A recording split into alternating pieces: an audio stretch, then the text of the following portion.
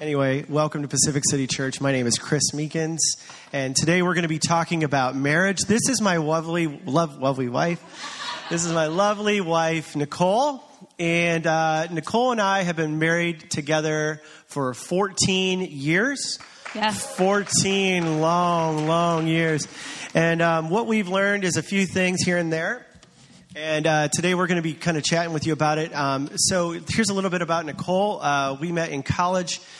She actually she runs all the quality labs at Johnson & Johnson, Neutrogena here in LA. She's a scientist. She's a chemistry and biology double major, paid for school by swimming. All things that are English words, but I know nothing about.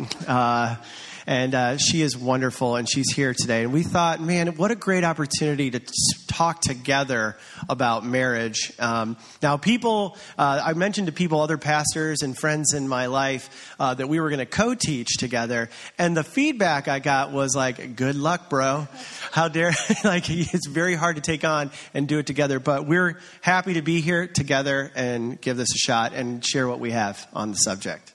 Yeah, and the funniest thing about being married to Chris for 14 years is he's funny. But, like, he's funny all the time. Like, he wakes up at 6 a.m. and he is funny. And I have just had such an awesome time being married to him.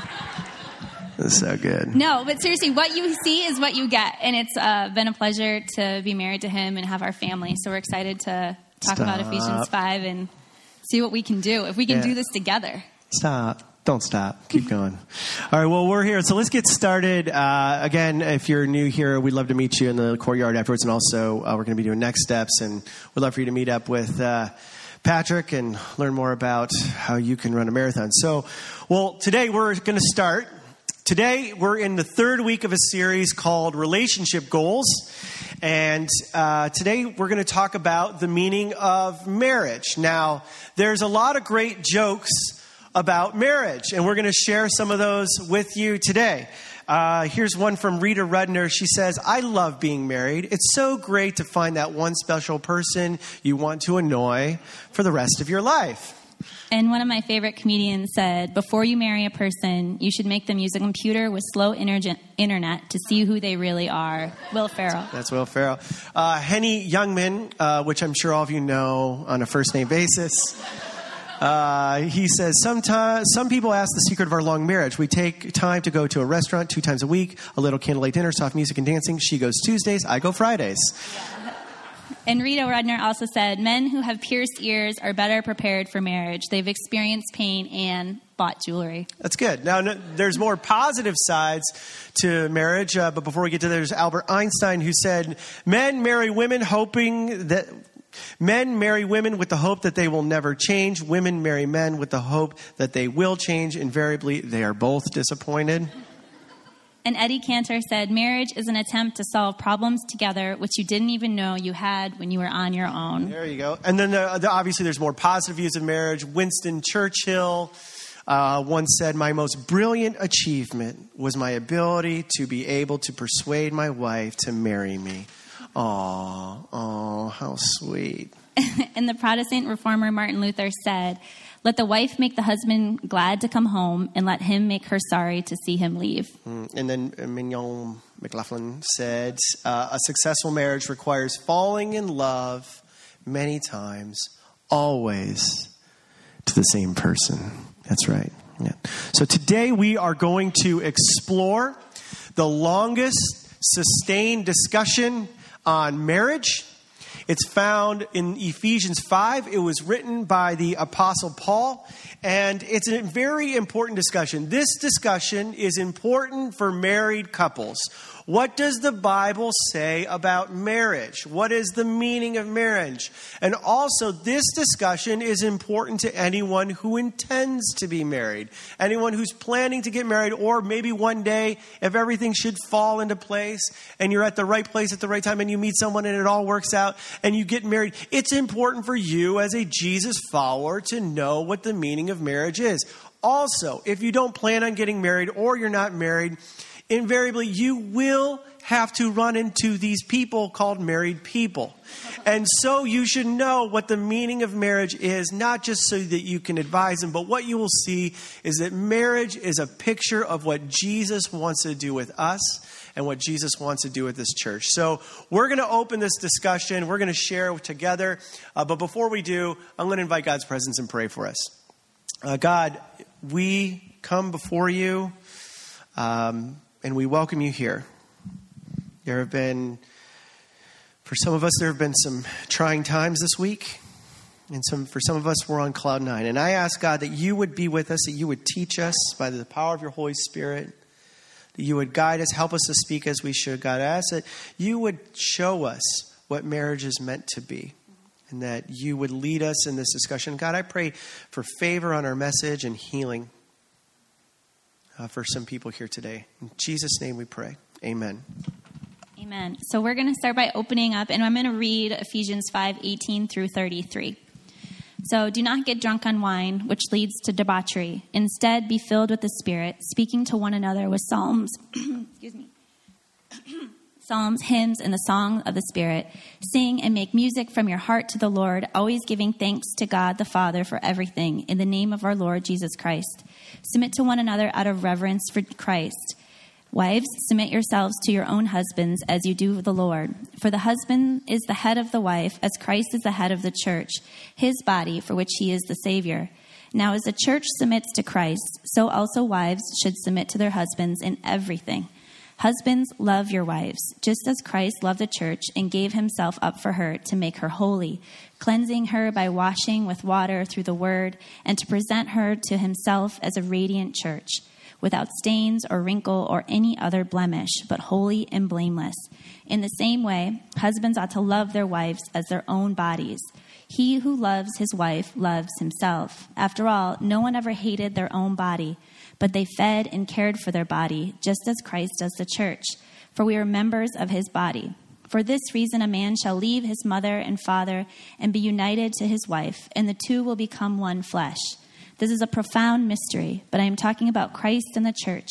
However, each one of you must also love his wife as he loves himself, and the wife must respect her husband. Okay, so we're going to begin by talking about the structure of marriage. Now, on your way in, you should have received something. You can take notes, but you can follow along on the screen as well. The structure of marriage. Now, in marriage, in America, it's a little crazy right now. We have people who are unhappy in their marriages. We have people that are getting divorced. Our divorce rates are really high. There's people that are just dissatisfied with marriage, and some people don't even know what it's really for. And there's some people, younger people, and what we're seeing in this, I recently read a New York Times article about this, that what people are getting married older, or they're even asking the more profound question, why bother? Why get married in the first place? And so people have different points of view on why marriage is in the state that it's in today.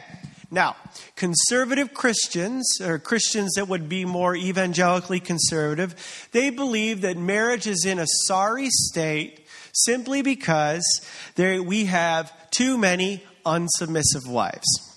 Now, we've got too many women who are too pushy or opinionated, too many women who are trying to wear the pants in the relationship. And so certain groups of conservative Christians would hold that what we need to do is get back to a Christian perspective on marriage. There are millions of Christian women who have been beaten over the head by Ephesians 5 by men saying that their wives need to submit to their husbands. And many conservative Christians in this camp say that this text gives the husband permission to rule over his wife, and his wife needs to submit to him simply because of his gender.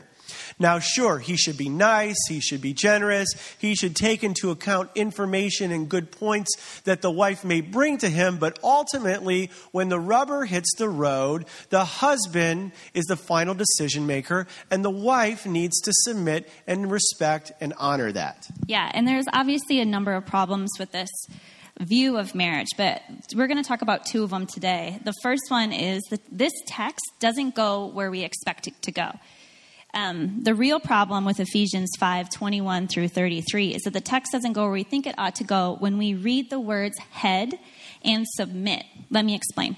In ancient world, there was philosophical writings. There was something called household codes.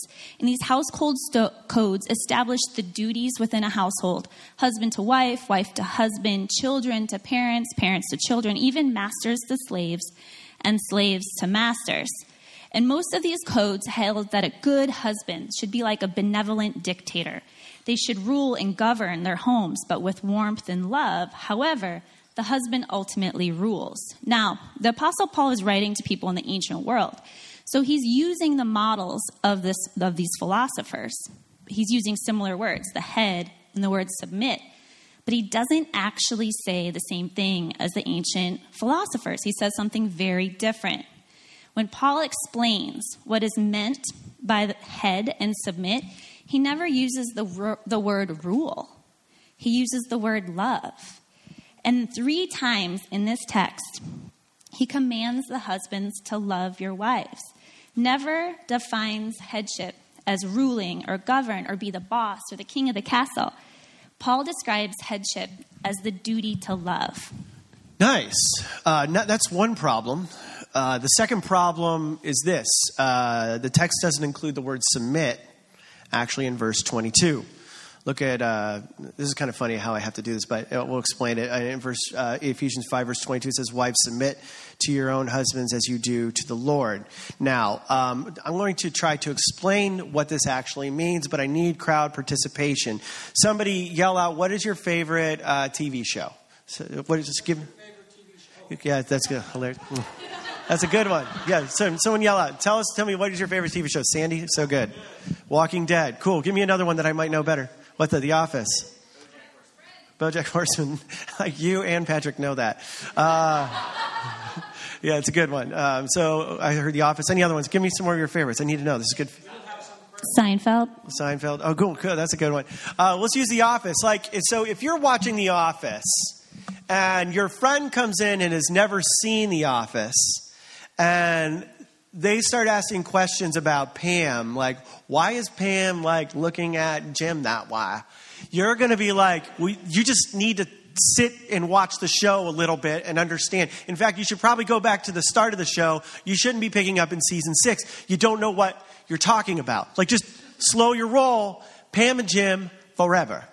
All right, you would kind of get them to just chill out, because when someone comes in and has a lot of opinions about what it should be in the middle of the show, then they really don't understand the context, and it really ruins it for me. Let me give you another illustration, and then I'll tie this into what we're talking about. Now, I'm going to share to you the importance of a comma. Okay, so look at this first slide. It says in this first slide, I like cooking, dogs, and kids. That's wonderful. Yes, I like to make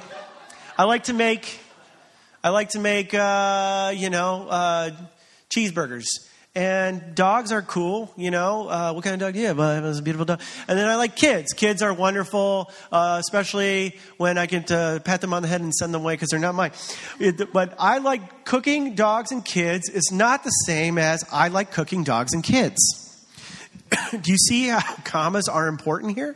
In one situation, well, you don't. Okay, so in one situation, you talk about what you like. In the other situation, we have to put you in jail. Commas are very important. Understanding context is essential. And it's the same thing happening in Ephesians chapter 5. What we see here is we run into the same risk if we read verse 22 without including verse 21. Sometimes people, generally in the conservative Christian camp, will read verse 22 by itself and not consider any of the context around it. And when we do this, we fail to apply basic contextual reading skills. And what we see is that verse 22 is contingent upon verse 21. They should literally be read together, and the text should literally read like this. It should read, submitting to one another in reverence for Christ. Wives to your husbands as to the Lord. Verse 22 does not start a new thought.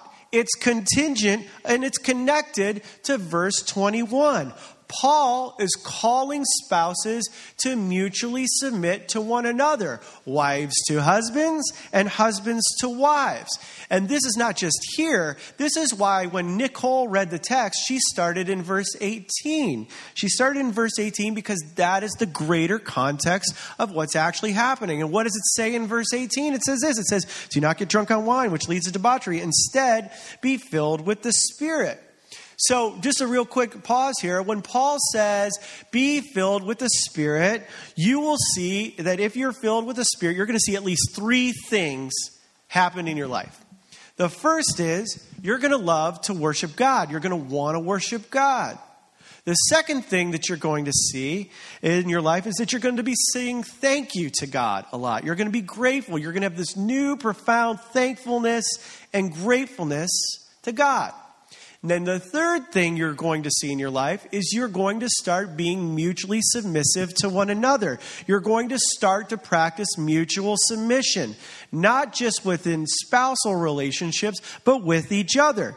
And all these things, verses leading up to verse 21, end up leading to verse 21, which is submit to one another out of reverence for Christ. Now, mutual submission in this time, when Paul wrote this about 2,000 years ago, this was absolutely unknown in the first century, outside of Christianity. What Paul is doing here is, when he's saying submit to one another, it is completely radical.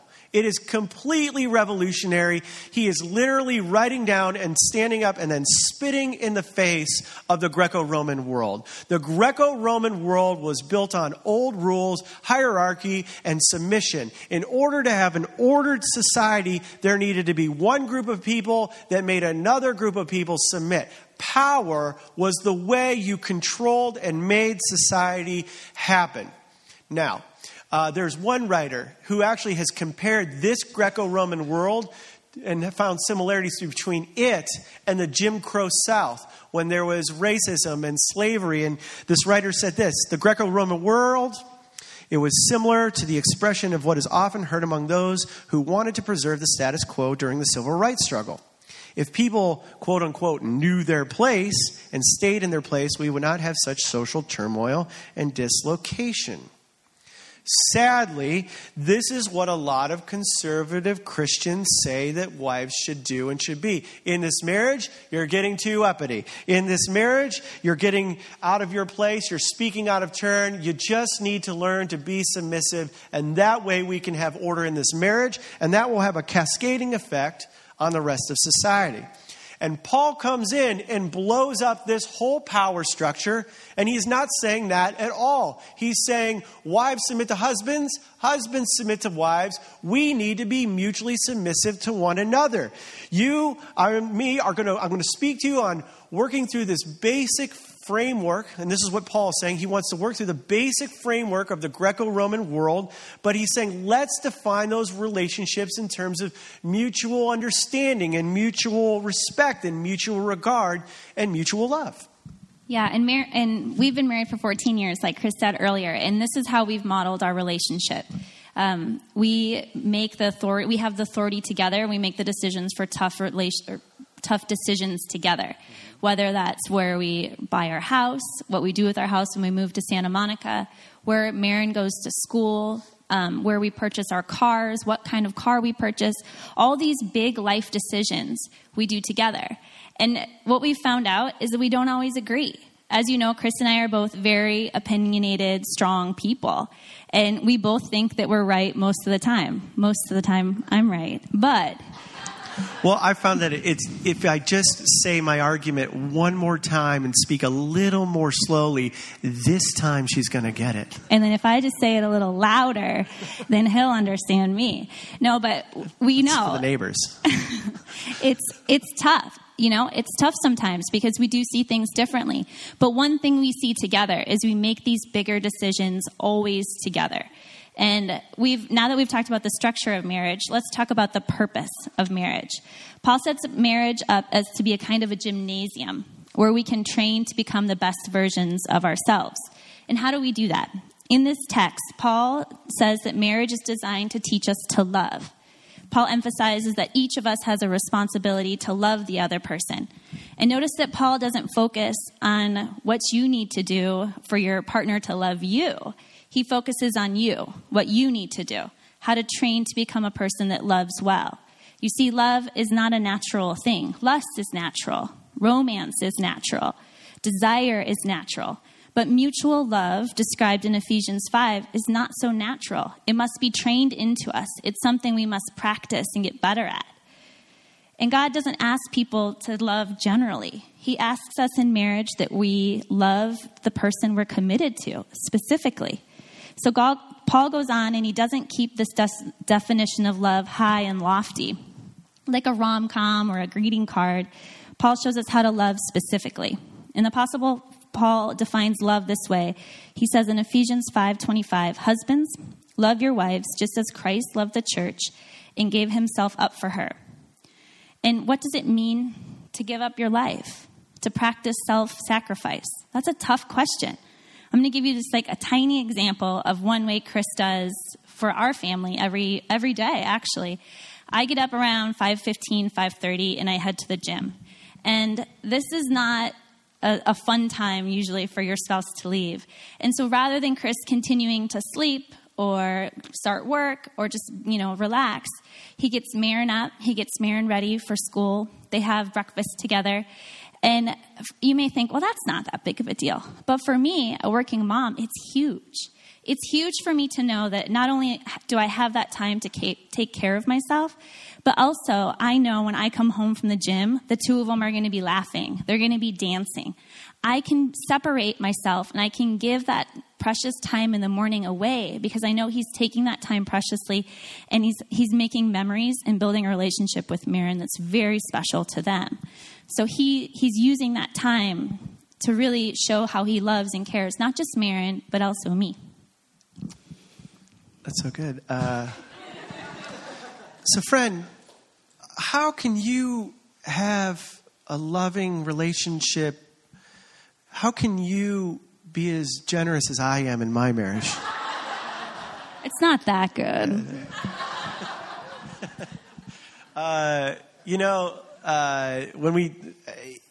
If you want to love the way Jesus loves in a marriage, the truth is we usually don't have to do like the really big thing.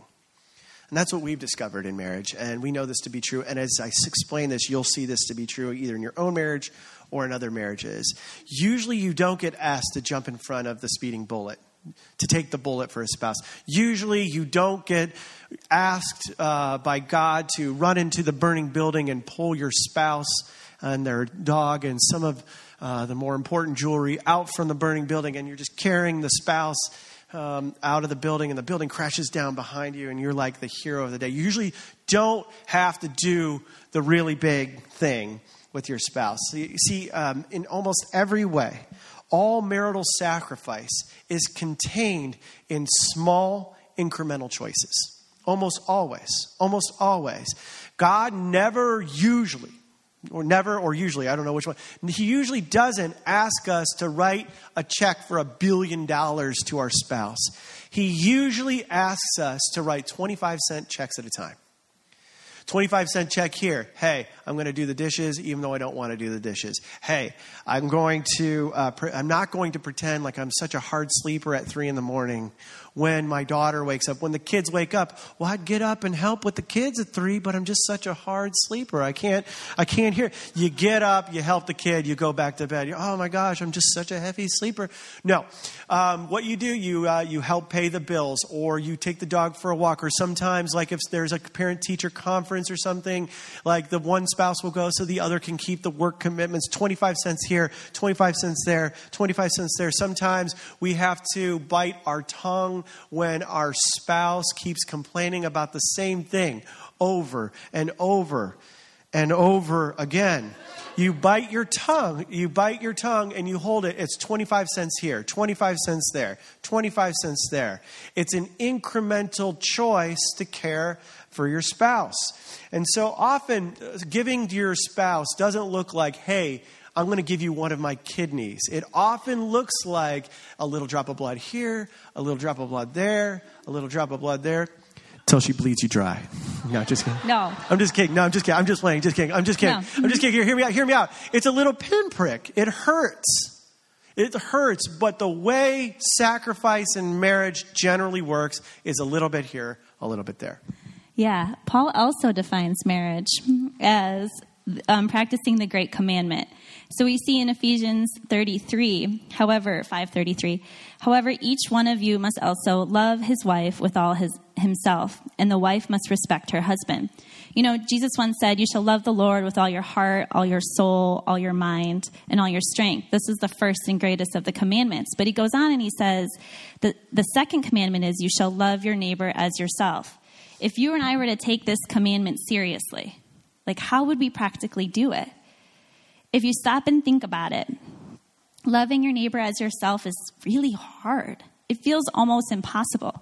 And you see, marriage teaches us how to do this, how to model the second great commandment, unlike anywhere else in the world. Anyone who has been in a long-term relationship or even a long-term friendship knows that the people closest to us are the hardest people to love the day in, the day out of life. And, you know, sometimes in my marriage, I don't always want to do what Chris does. I don't want to watch football, like ever. Like 99% of the time, I do not want to watch football. And, you know, in more seriousness, I watch a lot of football. More serious, sometimes, sometimes I don't want to connect with Chris. I don't want to have a difficult conversation or hear about a tough day. I want to relax, or I want to go for a walk on the beach. I want to do something for me. And the thing is what we found is that we both need to make the effort to put each other first. And we both need to make the effort to check ourselves. And really, and really understand that sometimes that means that I stay and I engage and I have the tough conversation. And sometimes it means Chris recommends a really good podcast for me to go on my walk.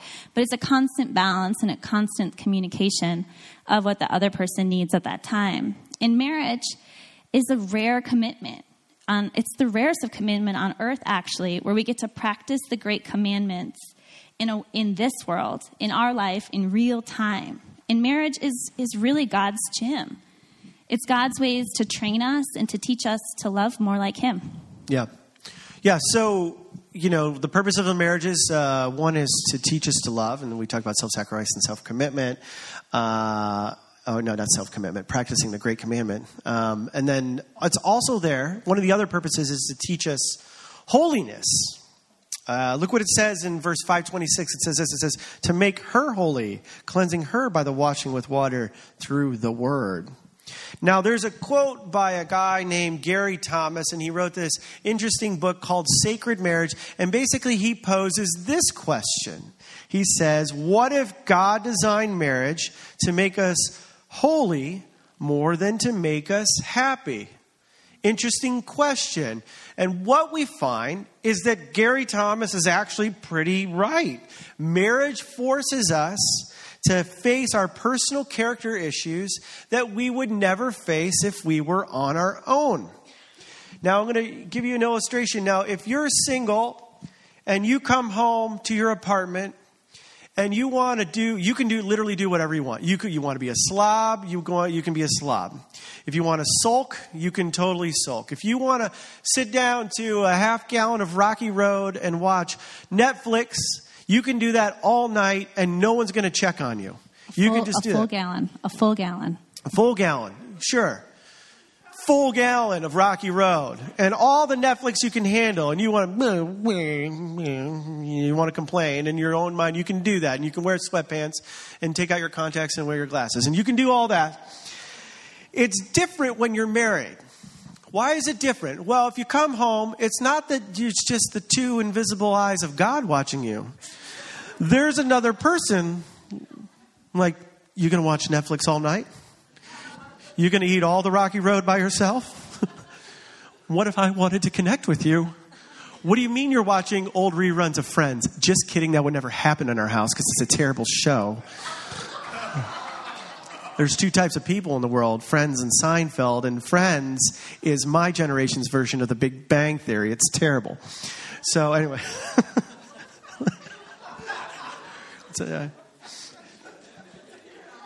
The purpose of marriage if you think the point is you have these extra eyes on you, and those eyes lead to accountability.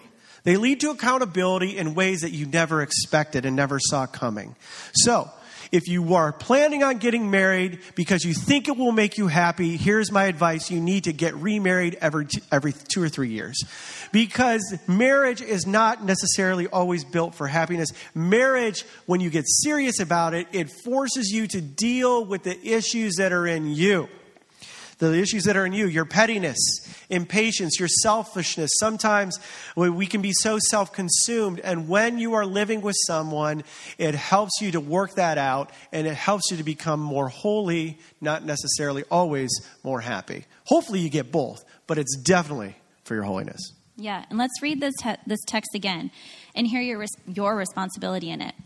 In Ephesians 5:25, it says, "Husbands, love your wives, just as Christ loved the church and gave himself up for her to make her holy, cleansing her by the washing with water through the word, and to present her to himself as a radiant church, without stains or wrinkles or any other blemish, but holy and blameless."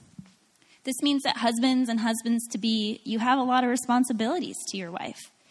You have to help her become more beautiful inside than she was the day you met her. You have to make sure she is encouraging her to be more spiritually mature. She's more secure. She's emotionally healthy. And you're not supposed to participate in a lifestyle that beats her down or causes her to be self-conscious or unsure of her faith or unsure of her place in your marriage. And let me speak to the wives and the wives-to-be. You have the responsibility to help your husband. They need to become more holy and more secure and full of integrity and more in love with God. And spouses and spouses to be, it's your responsibility to promote each other's spiritual health and spiritual well-being, your holiness. And people who foster an environment of respect and prayer and encouragement and attentiveness, even when they like friends, they have healthier marriages, period. And marriage really is God's gym. It's God's training ground to teach us how to be holy. Yes. Okay. And then this is the final point. And then we're going to pray and close today. But finally, this is the last thing we want you to see, is that the purpose of marriage is to point beyond itself to Christ and to the church. Now, throughout the text, Paul, the apostle, the writer of this text, he keeps drawing the analogy between husbands and wives and Christ and the church. And there's so much in this text that's about that pointer, but I just want to look for a moment at the closing, what it says in verse 31 and 32. It says, "For this reason, a man will leave his father and mother and be united with his wife, and the two will become one flesh." This is a profound mystery, but I am talking about Christ and the church. Paul sees marriage as this wonderful picture that's meant to represent the union of Christ and his church. And what we're talking about here is the faithfulness of God. God is faithful to his people. God is faithful, and he sticks with us through the thick and the thin. There is a foreverness to God's love and faithfulness. He is faithful, just like we would see or hope to see in a committed marriage relationship. And what Paul's saying here, you can also find him saying in other parts of the Bible. In 1 Corinthians 13, it's often referred to the love chapter as the love chapter. He tells us that love never fails. Love never collapses. It's never defeated. It's never destroyed. It never falls apart. And everything else in this world will pass away. Our bodies will decay, our beauty will decay, our careers will go away, our ministries will go away, but one thing will still remain. It is the love and the faithfulness of Jesus Christ to his people. And so there's many people in the world that don't believe that. In fact, there are many Christians who don't believe that. They don't really believe that God is faithful beyond anything else in this world. And so we look at Christian marriage and we look at it as an example and a pointer that we can shout from the rooftops that we serve a faithful God. That God, what he has done through Jesus Christ, is he's made a way for us to be in relationship with him, but not just so that we get into heaven, but he's faithful and enduring in all the different ways in our lives that he wants to draw near to us, that we don't have to do this life alone. We can do it together with him. And so what we want you to see, married people, is we want your marriage to reflect this faithfulness to each other as you see the same kind of faithfulness between Christ and his church. And single people, some of you will not stay single. Yeah, you're going to get married. And when you do, our prayer would be that your marriage would become something that is a pointer to the faithfulness of Jesus, that people would look at you, both married and soon to be married or eventually married people. People would look at your marriage and go, there's something faithful in there, and I just can't figure out what it is. And you know what it is? It's the faithfulness of God that you're representing. And that would be the thing that would rise up in your marriage and in your life. That it would be more than just two people falling in love and making out every once in a while. It would be something deeper and more profound. Something that was weaved in to the very fabric of our world from the very start. Marriage is something that is from God for us to honor what Jesus is doing in the world. Do you believe that? Do you believe that marriages can be restored? Do you believe that your marriage, no matter where it is today, can actually be healthier than it is today? And if you don't have a marriage, do you believe that one day, if you do, that it can be something that would point to the mystery and love and faithfulness of God? I believe that for you. We believe that for you. And we know it can be true. Amen? Why don't we all stand?